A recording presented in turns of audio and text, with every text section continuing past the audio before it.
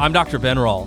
Do you know where the most amazing doctor lives? You may be surprised to learn that it's actually right inside of you. Yet, today's healthcare model is built on a foundation that the greatest doctor instead comes in the form of pills, potions, lotions, even surgery. So listen in, because what if the majority of what you have been told about health and healing is not only wrong, but actually harmful to you? One thing is for sure. When you work with your body and not against it, you'll begin to discover that you are in fact designed to heal. Welcome back to Designed to Heal. I am your average chef here with Dr. Ben Rall as always. And today, man, I love when you come at me, you go, you're going to love this topic. Because most of the time I do anyway. But, you know, when you were explaining to me where we're going today with today's guest, I'm going, yeah, this is awesome. It's going to be a fun conversation, but the audience has no idea where we're going. So where are we going? Who do we have on the line today? What's up? Yeah, we're excited for today's guest. We were talking offline a little earlier, just, you know, what we wanted to try to accomplish on this show. And I said, honestly, this is one of those shows that I think it's for me as much as it's for anybody else that's listening. Yeah. And, you know, this is, we're going to be talking about tech today and phone use and what that looks like individually, what that looks like as families. Again, there's nobody listening to this that doesn't have had this discussion, no matter where you are in that spectrum. But I came across Joey Odom, who's our guest today. He's the co-founder of Aro. Did I say it right? Is that right? Okay. You did. Nailed it. Yeah, and so him and his co-founder, they've started this company that's unique, and their heart on it is unique. So as I listened and got familiar with his material, I'm like, man, we need to have this guy on the show. And so, Joey, welcome to the show. Hey, Ben, thanks so much. It's very exciting to be here with you and Jeff. And yeah, I'm excited to talk about this. Excited for the listeners to kind of hopefully, like you said, maybe think about tech and what we're all going through from a little bit different angle. Yeah, and there is so many angles that you could take, right? Yeah. And the goal today is not for me to just rehash how bad tech is and social media is the devil, and these things might even be true. Okay, like I'm not even having that debate right now. Depending on the day and the arguments with my children, that could come up.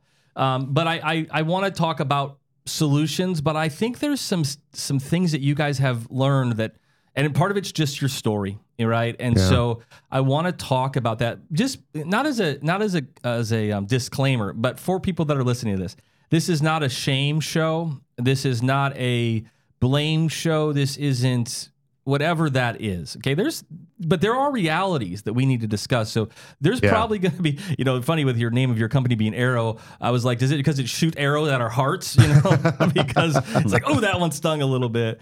Even listening to one of your stories about with your son, which I'm sure you'll share here in a minute, or you know, and I was like, man, that hurt because it hit close to home, right? Yeah. If you don't mind giving us a little bit of your backstory, you know, who you are and things like that, your life, and then family, and then why you started this, what this is all about.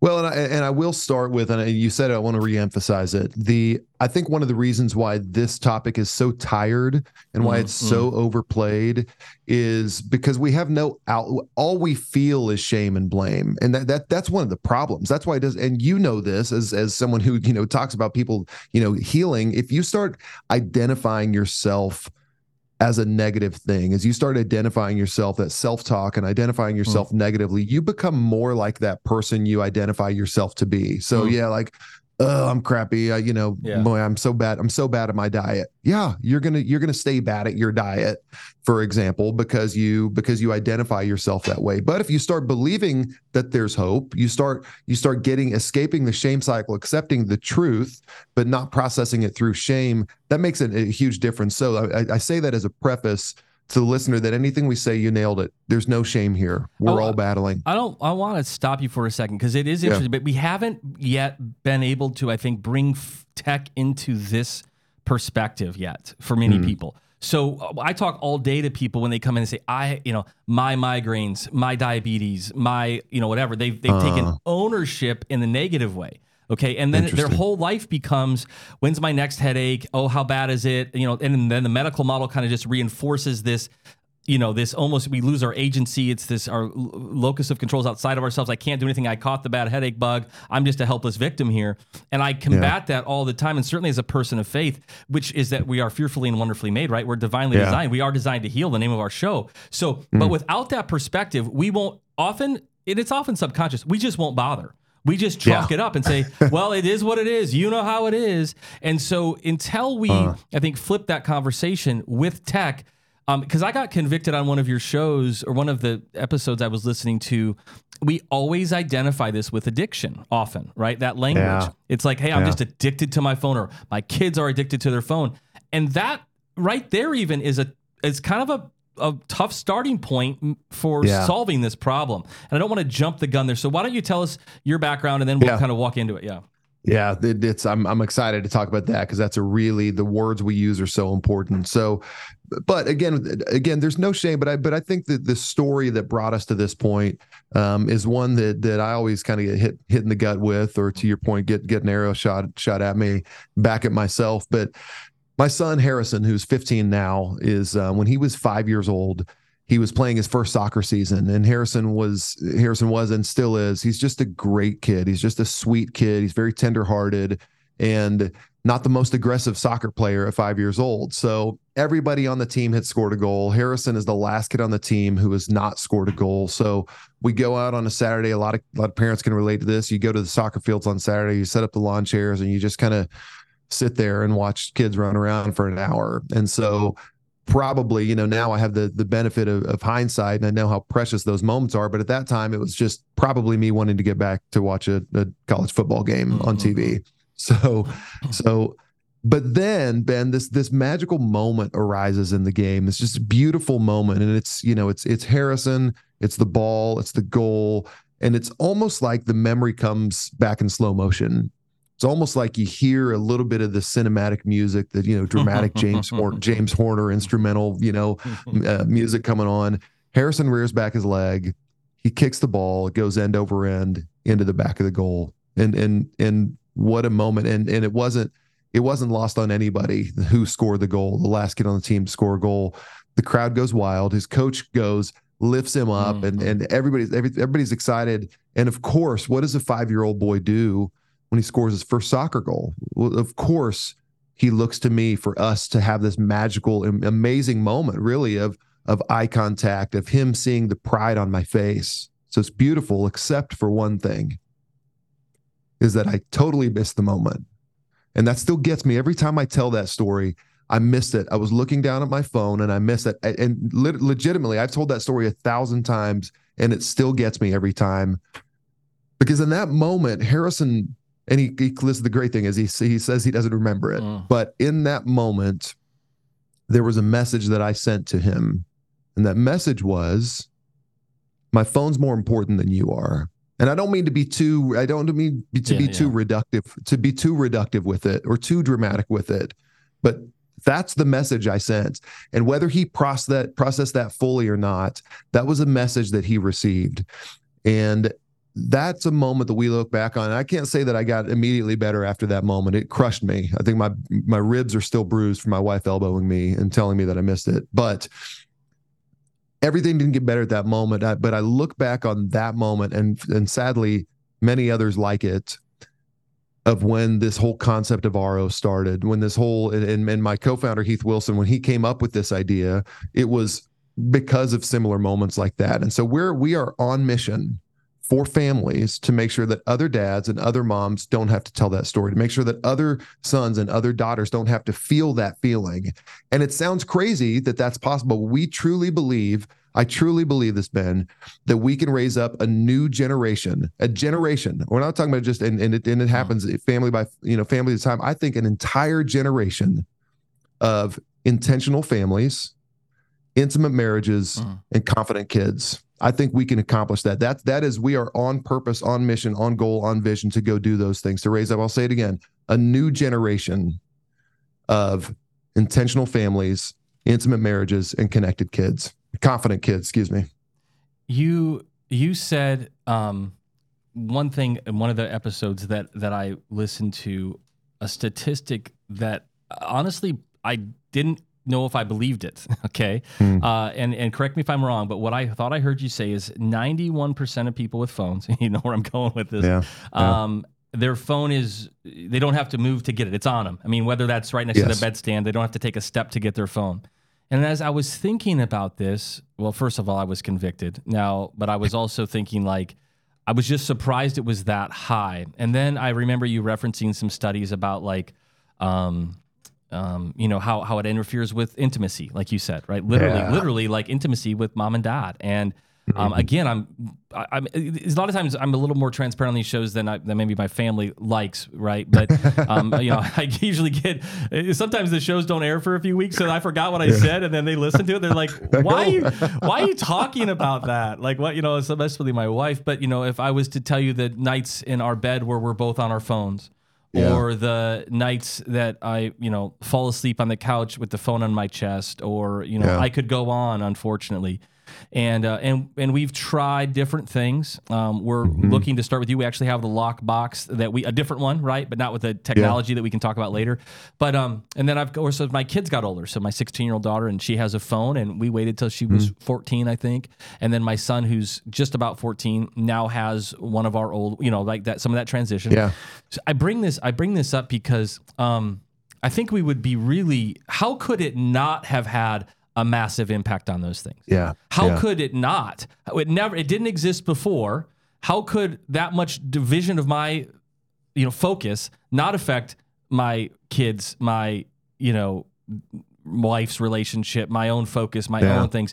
So will you, and I don't do this, I do this intentionally because I have to do this in healthcare a lot with people. I have to kind of scare them about some of the bad parts of the healthcare model to get them to understand maybe looking for a better way is a good idea, right? I'm not doing it because I hate medicine or something. I'm doing it because I'm trying to expose or contrast the reality of where we're at. So I'm asking you to do this, and if this isn't your natural, but will you kind of scare us a little bit? Will you give us some of the stats that we do need to know so we know how damaging this is to our hearts and our minds and our relationships? Because you talk a lot about relationships, and it's important, right? Whether it's a relationship with our phone or relationship with our spouse. So take us down that road if you don't mind. Absolutely. And I want to talk about it. And there are plenty of stats on personal focus that are very important and we don't. That's important, but it's not as relevant here. There's a lot of stats on, child predators, terrible, social media, terrible. The porn for young, the exposure of young kids, not just boys and girls to porn. We all know that. We all hear it. We all see it. It's real. But our focus is here truly on relationships, and you nailed it. And we believe, just as a bedrock, that when you change your relationship with your phone, you change your relationship with everyone around you. And the inverse of that is also true. Our relationship with our phones are completely dictating the relationships we have. So I'll begin with this just for kids. Yeah. You may have heard these stats before, but these get me every time. By the time our kids are 12 years old, we will have spent 75% of the time we'll ever spend with them, ever in their life. By the time they're 18 years old, 90% of the time you'll spend with them is done. You have 10% left by the time they're 18 years old. So my Harrison, 15 years old. I got 3 years left. So let's just imagine. Let's play that out for a second. Never mind. I don't want you to talk about the bad stuff. Never mind. Wow. I just want to get off and go hang out with my kids. Yeah. But exactly. But if someone came to me and they said, "Hey, Joe, you have about," I forget the exact. It's like if they said, "Hey, Joe, you have 50 hours left with Harrison." 50. This is the boy that when he was born. It was after it was an 18-hour labor for my wife. I couldn't be in the operating room. They took her under, but they had to take her under. It was dire for a moment. And moments before he was born, I'm sitting out in a hallway, and I prayed one prayer. I said, God, this has been the hardest day of our lives. Will you show me your goodness? I just prayed to see God's goodness. I mean, you got me on a cry day. And then I heard his cry. And then I heard in the operating room, I heard Harrison's cries coming. It was the most beautiful sound I'd ever heard. I leaned my head back and tears went down my face because I had seen and heard the goodness of God. So when I look at Harrison at 15 years old, I don't just see this great kid. And when I look at my daughter, Gianna, the same thing. I see the goodness of God. So let's just play out. If someone says you got 50 hours left with this precious boy you love with all your heart, I would beg and plead for any opportunity to extend that time. Give me one more hour. Give me 51 hours. Give me just a little bit more. But we have this opportunity now. We can freaking double that time by putting our phones down. Literally, and I'm not being over dramatic. Yeah. We can do that. So one stat is we have such little time, and we have to make the most of it. And it's so oversaid, but you got to feel it first. So I want anybody listening, just feel that for a moment. So that time will be up. The other one is in the context of marriages.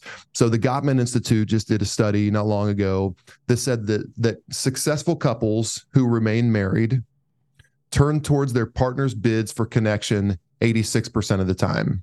86% of the time, when their partner throws out a bid for a connection, that can be subtle. That could be something like, the overt one could be take me on a date night, right? Or the subtle one could be like, oh, I heard there's a new restaurant in town. That's a subtle bid to say, hey, please take me to a restaurant. On the other side, couples who get divorced, couples who don't make it, only turn towards their partner's bids for connection 33% of the time. With our phones in our hands, and we know this, we don't know it. With our phones in our hands, we are physically and emotionally unable to turn towards our partner's bids for connection. So we are in, the Surgeon General says that Vivek Murthy says that we are in the middle of a public health crisis. We're in the middle of a public health crisis. And he even laid out, and it almost sounds silly when you hear it, that he's laid out this national strategy to advance social connection, which sounds like the nerdiest thing to go, like basically saying like go make friends, right? So he's laid out a national strategy. But if we can't have a national strategy, it doesn't work unless we have a household strategy. We have to have a strategy for ourselves, because I think he says we're in the middle of a public health crisis. I say we're in the middle of an intimacy epidemic. And he was calling it the public health crisis, if I remember, loneliness, right? Was that what they were calling it? Yes, that's right. Loneliness. Yeah. And he directly attributes it to smartphones, the smartphones in our pockets. So this intimacy epidemic that we're in the middle of, it is, and desexualize that word for a moment, listener, to, when you hear intimacy, just desexualize it. Intimacy is closeness. Intimacy is what all of us crave. Intimacy is a nursing mother looking in the eyes of her infant, right? That's intimacy. Intimacy is looking in the eyes of your partner. Intimacy is focusing when your daughter says she's had a hard day, that conversation, that connection. And all it takes, take my 13-year-old daughter, Gianna, for example. It's hard to be a teenage girl right now. It's always been hard. It's especially hard right now. If she comes to me and she says, Dad, she says, can I talk to you about something? All it's going to take is one glance at my phone to kill the moment. And when I do, I don't just kill that moment's intimacy. I kill the likelihood of her being intimate and close with me in the future, opening up with me in the future. And then she begins to internalize. And then she begins to look at different sources. The other thing for our kids, this is the last one I'll leave on in terms of statistics, is more of a statement, and it's more of a reality that we need to understand. We have to do something because the stakes are so high. Because if we don't, we have a generation of kids right now who are on TikTok and Instagram, absorbing other people's pictures and memories. So if we don't do something, this will be the first generation of kids who will die with more of other people's memories than memories they create on their own. Our kids need to create their own memories. They can't die having vicariously lived through more of other people's memories. So the stakes are high, and we actually have to do something. So that's all of those are individually powerful, and this is again why I've just appreciated. I think you guys are bringing new aspects to this conversation that can move us forward, not just, like you said, just the same conversation we keep rehashing that just, I know I should be on it less. What are you going to do? It's how we live. It's 2023, whatever, right? And that's kind of a thing. And so that being said, will you unpack why we need to, the word addiction as it's related to this? Because I think there's it seems weird because I think sometimes it came out of a good place. If we could see it as so bad and addiction, and I could understand I got to break that habit or that addiction, right? But then that also gives it way more power than it deserves, So, and I think you made a reference even at one point, or I wrote a note myself, it's like with food, right? Or with other things, right? And so do you mind just helping us understand this in the context of addiction and the better way to look at that? Yeah. This is there is science beginning to tell us, and yes, we understand people are going to counter this. Well, wait a second, like this opens up your, this dopamine. It has the same, your mind has a, you get similar chemical reactions to drugs and alcohol and sex. I totally get that. Yeah. I would encourage people as they're thinking about this, and if it helps you on a macro level to say, oh, we're addicted to our phones, fine. But as you're personalizing this for yourself, language is, this language is so important. So I want to be really careful about the language we're using, because, and this is, the science also backs us up that our phone usage does not share the characteristics of addiction. This is from Dr. Maxi Heitmeyer at the London School of Economics. This does not actually, because you're not going to have the cold sweats. You're actually not going to, and this is, I'm talking about 98% of us. There is absolutely a group of people who are addicted to their phones, but the vast majority of us are not addicted to it. So I would like for people to reframe this as an addiction into a habit. And here's why. Because when you are addicted to something, let's think about the 12-step program. First thing you do is you admit your utter powerlessness over the thing, whatever it is. You're utterly powerless. And then the second thing you do is you completely abstain from the thing. So let's think about alcohol. You're an alcoholic and you finally make the decision, this has hurt my family, my family, this hurt myself. I got to stop. You don't then just reduce it down to a drink a day. Sure. You stop. And if you've spoken with alcoholics, 40 years after their last drink, what do they say? They still say, I'm an alcoholic, right? Because they recognize I'm weak here. I have to know I know the effects if I get this again. So 2 things related to that when it comes to technology. One, we're not asking you to abstain from the thing. The phones have a very good place in our lives. Our smartphones, and I'm not talking flip phones, I'm talking our smartphones. Our smartphones have a very good place in our lives. They help us plan what to wear because they tell us the weather. They help us where to go because we have Waze on there. They help us connect with when my grandfather passed away a couple of years ago, he was in Arizona, I was in Georgia, and we had a FaceTime conversation, my last conversation with him, where he said, Joe, I'm so proud of you. I love you. I told him I loved him. He died several hours later. What an amazing thing that was enabled by technology. There's no way that I'm giving that up because of the additive things in our lives. What I am saying is, we need to figure out the rhythm and the balance and how to harness those good things. And the second one, the powerlessness, we absolutely have this power. We absolutely have it. We have a habit, and our habit is large. If you read Atomic Habits by James Clear, a lot of this is just because of the environment that we've set up for ourselves. I'm going to go back to the 91% quote you said, the stat you said, 91% of us have our phones with us 24 hours a day. And it's because we have not found a place for our phones. And I'm not trying to be reductive. I'm really not. Yeah. We have not found a place for our phones. We have a garage for our cars. We have drawers for our silverware. We have some for everything, but we're 17 years into iPhones. This is young. And that for, all of eternity before that, none of us had phones. Right. So we're adapting to something that is not just captivating, but also awesome. Like we're trying to figure out this awesome thing that does really cool stuff. Like we're trying to figure out how to balance it. We just haven't come into that balance. And we have this amazing opportunity pretty early into having smartphones. That's why this is hopeful, because we're all going through it. We don't know what to do with it because it's so cool, because it's kind of hijacking a lot of our natural, it's almost providing this counterfeit thing to all these natural needs we have, right? This need for connection. It appears that it might be that, but it's not. It's a counterfeit version of that. And how much, eye contact, for example, eye contact has gone down 50% in the last, 20 years. Yeah. Eye contact in general. So that's, again, we're back to the intimacy epidemic. So just to put a bow on all of that, the reason we don't like to use the word addiction is because we want people to understand the agency they have over this. If you view it as a habit, that's something you can do. And then the second thing is just knowing, I'm not asking you to give up your phone. I'm not asking you to go to a flip phone. I think there are other things we can do to help form a better relationship with that phone, which in turn affects all the relationships in our lives. Okay. So I think everybody listening to this is probably going to feel like and even if they're not a parent, right? They're just in their own life. They find themselves, I've got several of my staff that are, they're younger, they're not married. And they'll tell me how they get frustrated. They're just, scrolling on IG for, 5 hours or getting stuck into stuff they don't want to be part of. that being said, so then everybody starts to ask the obvious question, right? Well, what do I do? Okay. Yeah. And it's some version, so this box that my family and I bought maybe a year and a half ago is this $80 box. There's 4 of us. And so it needed to be kind of large, and you set a timer and it locks and stuff. Right.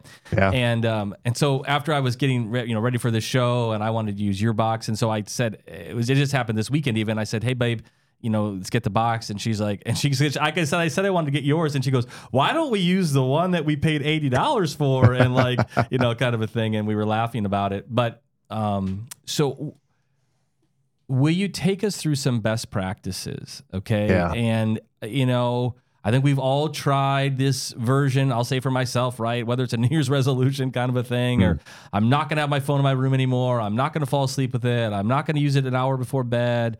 I'm going to shut it off when I get home, all these kinds of things, habits. And then we do it for a day or a week, maybe, depending on our personality. And then we find ourselves back where we started, and sometimes even worse. So how do we start to get a handle on this? I do, on Apology, want to talk to you about your product. Tell us about your product, why it works, why it's different, what you guys are trying to do there. That's absolutely part of the reason I have you on here. So walk us through probably why those other ones haven't worked that well for most of us. All right. My conversations are not a bunch of people that have gotten a handle on it. It seems to be most of us aren't. So what can we do? What does this look like? Why are what you guys do different? What have you seen be most effective? Yeah. Well, we'll say this is in none of this. When we say we want to, create a new generation of families, it's not through a product. It's actually through a message. It's through. I'm not in any way here to sell a product. If that's something that would work for somebody, that's great. But the goal here really is for people to understand how accessible the answer is to them. Mm-hmm. So the people look at this, I think there are a couple of reasons, and bear with me while I unpack it. Yeah. I think that here's the basic answer. The basic answer is you need to create distance from your phone, particularly in moments of relationship, family dinner, a conversation. There's a guy named Sean Killingsworth, a young kid who 20 years old. He has a thing called the Reconnect movement. It's all helping kids, connect in real life again. And one thing he says that when you have your phone with you, you're 1 foot out the door in that conversation, which is really interesting. And science backs that up, is that when our phone's presence equals our usage of it, even if the screen's off, it doesn't matter. It's mere presence is beckoning to us. So the answer is we need to create distance between us and our phones, especially in relational moments. Actual distance, like actual distance. Physical location distance. I'm thinking right now, sometimes I'll lay my phone on my counter, and I think I did good, and then I can hear it vibrate, right? Yeah, even on the couch, or it's laying on the end, and I think, oh man, I don't want to get up and look at it because I'll look really stupid. But also, and then all I can do is think about, well, who was that from, right? Is it a 911? Exactly. Is it so you're talking. I think this is important. And even from using the addiction concept, even though that's overused, one of those big principles in there is creating distance, right? Let's not go back to, just hanging out around XYZ all day long, because we're all likely to fail at that. So you're meaning, okay, so continue. Didn't mean to interrupt. Just want people to know you meant actual, not just, oh, hey, I'm going to disconnect. I mean, get it away from me. Yeah, and this isn't a Joey idea. This isn't an RO idea. This is again. We'll go back to Dr. Maxie Heitmeyer at the London School of Economics. He says the only way to reduce your screen time is for it to be physically distant from you and out of your visual field of sight. Don't see it, and don't be near it. So when you create that distance, so that is the most obvious statement anybody here today will hear is oh, okay, so I don't want to use my phone. Just don't have it with me. Got it. So it's the most obvious thing ever. And it's and I liken it to physical health. I think most people would agree that if you want to lose weight, a caloric deficit will lead to weight loss, right? I'm there. Pretty easy, right? Yeah. That's easy, right? So you just burn more calories than you take in. Duh, of course. And so the problem is that what gets into that is how do I do that? How do I keep it a lifestyle, not just a fad? And I think that one of the things that we need to acknowledge with phones, one, you need to acknowledge how it's impacting your relationships. You have to acknowledge that. You have to begin with that. And then you have to have this moment of honesty and say, this is hard to do. I think that's a good start too. Most people, they may push back on it or say, well, yeah, I can just put my phone in a drawer. Please do. in the same way. And I really do mean that sincerely. I would love people to, but the market is not short on drawers or shoe boxes. We all have places for our phones. And the best comparison there is go back to the physical side of things. Did you know, and a lot of people don't know this, did you know that you don't have to pay money to burn calories and build muscle? Did you know that? You can actually put on a pair of shoes and run around your block, run around your neighborhood, you burn calories, or you can do push-ups and build muscle. However, most of us belong to a gym. Why? We belong to a gym because it removes friction of doing something difficult but valuable. It's removing the friction of doing something difficult but valuable. So you're in a place, if you go to like a group fitness class, they tell you exactly what to do. Then you have people around you who are doing it with you, who are encouraging you on. It makes it a lot more difficult to quit something because you have a community of people around you doing it with you. So our thesis is, and the reason we started this was, you have to be one, people quit because I believe they don't acknowledge that it's that difficult. And then when it is, they just like, holy crap, this is harder than I thought it would be. I think that's one reason why people may quit. I think another reason why people may quit is they try to do it all at once. If I were to go and, I haven't squatted in a long time. Sorry to stay on the physical side. If I tried to go squat 400 pounds right now, I would collapse, right? I would be done. If I went today and I squatted 100 and then I built up to 135, then 185, then 225, 275, you start building yourself up, you build a muscle over time. And so I think what people need to know, yes, this is a lifelong commitment you're making to relationships, to intentionality in your relationships, but you do it. But it's not as difficult on day 1,000 as it is on day one. It is difficult on day one. So let's build up a muscle and let's do it slowly. So for somebody who may be in the 91% of people who have their phones with them 24 hours a day, my encouragement is not to go on a digital detox. My encouragement is not even to take a Sabbath break from your phone, because those are things that, I can do that once. My encouragement is every day this week, go have 5 minutes away from your phone, physically away from your phone. And then next week, once you go up to 10, the next week go up to 15, 20, and then there's a magical number. Dr. Gloria Mark in the UC Irvine, she says it takes 23 minutes and 15 seconds to refocus after you've been distracted. It's a long time. Yeah. 23 minutes and 15 seconds to refocus after you've been distracted. So say I'm in a conversation with my wife, a glance at my phone breaks it. I have 23 more minutes before I can fully be present back in that moment with her. So build up initially, this is my encouragement to people, build up initially to having 23 minutes and 15 seconds away from your phone, physically distant from your phone. What usually happens there, Ben, is that people have forgotten about their phones by then. They just blow right through the 23 minutes and 15 seconds. They do something for a longer amount of time. So do you think, well, just a question on that, and I know this is going to sound a little maybe cliche or Pollyanna, but it's like, you're not just saying no to your phone. You're saying yes to intimacy. You're saying yes to relationships. You're saying yes to that. And I think until we've experienced it, we almost don't even know what it feels like, right? Meaning, and again, I think it's hard for us to even admit that, right? It's hard for us to admit that I don't know what it's like to sit with my family for an extended period of time. We're good on some things, Joey. Like, we're good on some things. Like, we don't have our phones at the table. We know some of these things were just always no's for us for the most part, outside of maybe when you're out to eat or something and your phone's sitting there, and things. But then there's other areas where it's just not addressed at all. Okay. And so I think, so I guess what's helping me wake up to this a little bit and saying, hey, and I remember I had this happen with a patient one time. Sometimes it's like, even if I would say it's really difficult for me to break that addiction or break that habit with my phone, for Ben, for me, gosh, I can do it for Jack and Grace and Megan. Right? My kids and my wife. Like that reframing, because it's hard for me to admit that I wouldn't do that for them, right? Yeah. Like it'd be hard for me to say, you know what, guys? So I've been thinking, phone a little too much, but I enjoy it more than you. And so I'm going to go ahead and continue with that, right? So that one seems, but so when you frame it like that or say it like that, it sounds ridiculous. But sometimes I think that we need to, and even to say I can't have my phone away from me for this amount of time. And we've all had every justification. It was funny when we were leaving this weekend and we all put our phones in there, and I set the timer for 5 hours, I think, or 6 hours, and then we were running to the store, and my daughter goes, she's 16 and she's funny. She goes, she was being serious, I think. She goes, Dad, what if the car breaks down? Like, what are we going to do?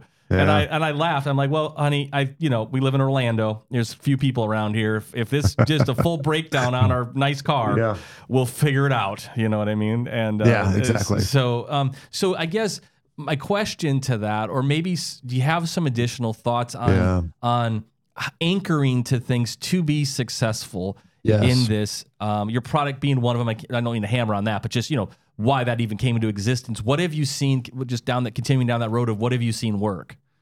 Well, this is, I'm glad you said that, because I want to slightly amend what, go do 5 minutes. I think it's a terrible idea to go put down your phone for 5 minutes just for the sake of putting down your phone. I think it's a bad idea because nature abhors a vacuum. If we leave ourselves with a vacuous space, like, what are you going to do? You're actually going to hate that. So I would encourage, and maybe said differently, don't put your phone down and then try to figure out what the heck to do. Begin with something you want to do. Begin with, and begin with your intentions. That's all we're trying to do here, is help people achieve their intentions. That's it.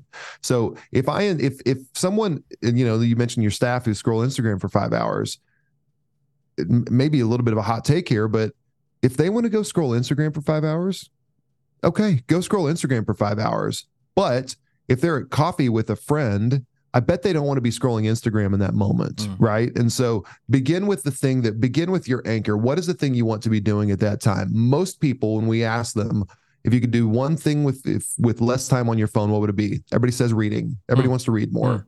So if you want to go read, pick out the book that you want, know the book you want to read beforehand, have it available. Go set your phone aside and read for 5 minutes. If you're going to have, this is a great one, are family movies without a second screen. That's one that people, they kind of pass over. Well, wait a second, we're looking at a screen. We all know this. There's an entirely different experience of 4 people looking at 4 individual screens, having 4 different experiences, versus everybody sharing a common experience, watching one screen. Even it's jokes you make with each other after that. So, but even also sitting there watching a movie with your phone. Right. And that happens sometimes, right? Exactly. It's like you're, checking something, and then this just happened the other day, and it was a funny movie. And then I looked over, I'm picking my daughter in this instance, right? I look over at her. My wife is very good at this. she doesn't have an issue with her phone. I get mad at her sometimes because it's like in her purse, I'm texting her and I'm like, why didn't you respond for 2 hours? She's like, because I don't have my phone on me all the time, you knucklehead, And, but I looked over, this funny thing had happened. My daughter was on her phone. I'm like, so I couldn't even laugh with her, right? Like, oh, didn't you see? And I'm not picking on her, but she could say the same to me. But it's like, but because we think, oh no, we're all sitting on the couch, right? We're all here together. We're having a night. But wow, we're still living this. Yeah. And then my head is always, and I know my wife sometimes she'll be like, what are you doing? Right? Like, what are you, not like even suspicious like that, but like, seriously, like what, like you're reading news and we're watching a movie. Like, I don't care what you're even doing. It just seems ridiculous to me. So I didn't mean to necessarily interrupt there, but continue. Well, and if you're like me, you get defensive in that moment. And I think anybody listening, just the next time you get defensive, the next time you feel defensiveness, just consider for a second that may be a trigger reminding you that you're in the wrong. Myself included. When I get defensive, that's usually a sign that I've done something that I, and I get upset. That's usually I'm in the wrong there. So, and here's where this begins to really work, is when other people start to notice the change in you, the difference in you. That's why we encourage, especially dads, when they bring RO in their home, I actually encourage them not to impose it on anybody else. Don't impose it on your kids. Don't impose it on your spouse. Begin for yourself. And then just see what happens, because it's usually something that we need to deal with. And we model this well. The problem is we as parents aren't modeling it well. And so our kids literally, we call it the 4 M's. We model bad behavior. Then someday we give our kids a phone and they mimic our bad behavior. And the third thing, we just have the audacity to get mad at them for mimicking our bad behavior, and then we mismanage the relationship. So we model it, they mimic it, we get mad, then we mismanage. Are you living in my house? Are you did my wife call you before this? I don't know if we're going to air this episode. I would just exactly. decide. It is. I mean, that but here's the great thing. Here's where it feels great. My daughter Gianna, who I've mentioned, when she was 9 years old, we watched a Harry Potter movie. She loved Harry Potter. So we watched Harry Potter, and she, at the end of the movie, she turns to me and she says, "Daddy," she goes, "did you know that's the first time we've ever watched a movie together and you haven't had your phone?" That felt really good. That felt, I did it. Man, that felt good. And you know what? I couldn't wait to watch another movie and not have my phone, to do it all over again. And this is where you start getting into the habit loop. So this is what RO is built all around. The habit loop begins with a cue.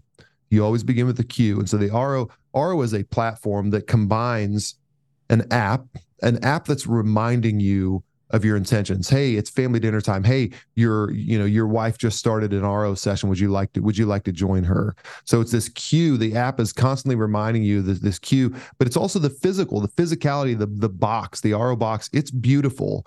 It's interior designer created and wife approved. It's a beautiful box where you put your phone. It's you actually wouldn't mind to have it on your counter. Yeah, it looks nice. It has to be nice. People say, well, why don't you put your phone in a shoebox? Well, good luck letting your wife, have like a ours looks like a cheesy like Tupperware container. My wife doesn't like it. It sits in the cupboard because she's like, that thing's ugly. And it has to be. And we know a cue has to be visible. It has to be a visible thing. If you have an exercise bike and you put it in the basement, you're never going to ride it. But if you put it on the main floor, you're going to see it and it's going to remind you. So the cue, the RO it's hardware and software that is this cue reminding you of your intentions, which leads to a routine, which is the physical act of putting down your phone.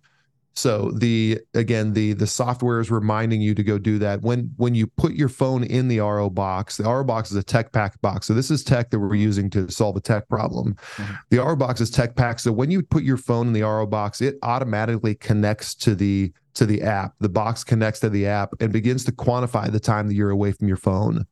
So it'll, instead of then seeing your Sunday screen time report from iPhone that says you were on your phone for 3 hours, instead you get reports that say, here's how much time you were away from your phone. So it's an encouraging thing. And looking at that, like, time away from your phone is a positive thing. And so then you're gamifying, and then you have like, oh, I'm on a 22-day streak of spending time away from my phone. That feels really good. Or I have a daily goal of how much time I want to spend away from it. Or you see the leaderboard with your family, all those routines that go into it. And the physical act of putting away your phone. It charges your phone while it's in there. It doesn't disable functionality in your phone. And the reason why is because one big piece of pushback, which makes sense, is people say, what if that all important call comes in? Sure. Or, what if our car breaks down, kind of thing for your daughter? What if the unthinkable happens? That can happen.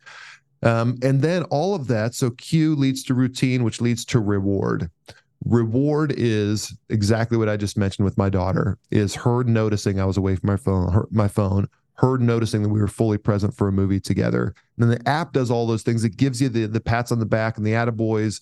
And when you feel good, when you feel rewarded, you're likely to do something again. You're more likely to do some. So it all begins again. So that cycle continues on. And so that's how we built it all around. It's not a 12-step addiction program. It's built around the habit loop of making something encouraging. And that's why, and this is noticed, if a lockbox works for people, please do it. I mean, I don't want anybody to hear me wrong. If a drawer works for you, do it. If a lockbox works for you, do it. I believe that carrots are stronger than sticks. And so I want people to feel encouraged, because I want my kids to be strong. I want them to have a good relationship with their phone that's not dependent upon restrictions, but it's more about a voluntary act they're doing on their own. So RO is an invitation to us, and it's an invitation to our kids that says, hey, it's family dinner time. Let me hold your phone for a few minutes. Hey, and again, I'm literally saying, like, the app does this for you. It's reminding you of those things. Hey, it looks like your daughter just asked you if she could talk with you. Let me hold your phone while you do that with her. Why don't you have that conversation? I'll hold your phone for you all in the meantime. Do you, as we kind of wind down, I want you to speak, because I thought this was fascinating. I was surprised. I don't know why I was surprised, but you had mentioned that sometimes, and I would tell people, like, if you go, go on the, is it aro.com? Is it what it is? It's actually goro.com. So we want people, just as a side note, RO is a term that means to notice. We want someone to go, we want you to go notice. We want you to go RO. This is an act. This is a verb. When you go RO, you're going to go do something productive, proactive with your life. So it's GOARO.com, goro.com. And it has all, your guys' stories, some really nice just videos, you guys talking, you can meet your co-founder, but also, it's really reasonable. Like, honestly, the price, I was actually surprised. I was like, well, you don't, the box, and it comes with the program, and it was super, super reasonable. And I mean, very, I would say cheap, honestly. But there was something that surprised me where you said, like, sometimes when you've had people that, return it or something like this, right? Hey, I don't want it. And it was often, from what I remember you saying, it was often dads, right? Yeah. The men that said, whatever, I don't want doing this, or I'm not into this. Can you I'm a dad, Jeff's a dad, you're a dad. I would say the heart that I feel is more from the women in my house, my wife and my daughter, that are like, what is wrong with you? Right? Okay. And I'm going to put them on the spot. Like, seriously, dude, get a grip. Okay. Yeah. What is that? Or what did that tell us? Can you speak to men for a minute as we kind of wind down here in a couple minutes? Yeah, it's. I feel comfortable doing this. We try to stay away from being preachy, but I do think sometimes we fellas need a 2x4 to the forehead in order to hear something. So what you said is correct. We have very few returns. RO is a membership. It's something that you join, and then so you pay with some regularity because you're really joining. It's not it's not necessarily getting a box. What you really is getting a platform and a system that adds ongoing benefit to your life. So. But the times that people cancel, the times we get returns, it is generally, if not exclusively, a wife returning it and saying, I tried to get my husband on board with this, but I couldn't. So here's what that tells me. I play out this scenario. A wife sees that her husband is distant. He's on his phone. She brings something in because she wants more intimacy in their family. She wants the two of them to have more intimacy together. She wants him to be more present with the kids. And he looks at it and he's like, no, I'm not going to do that.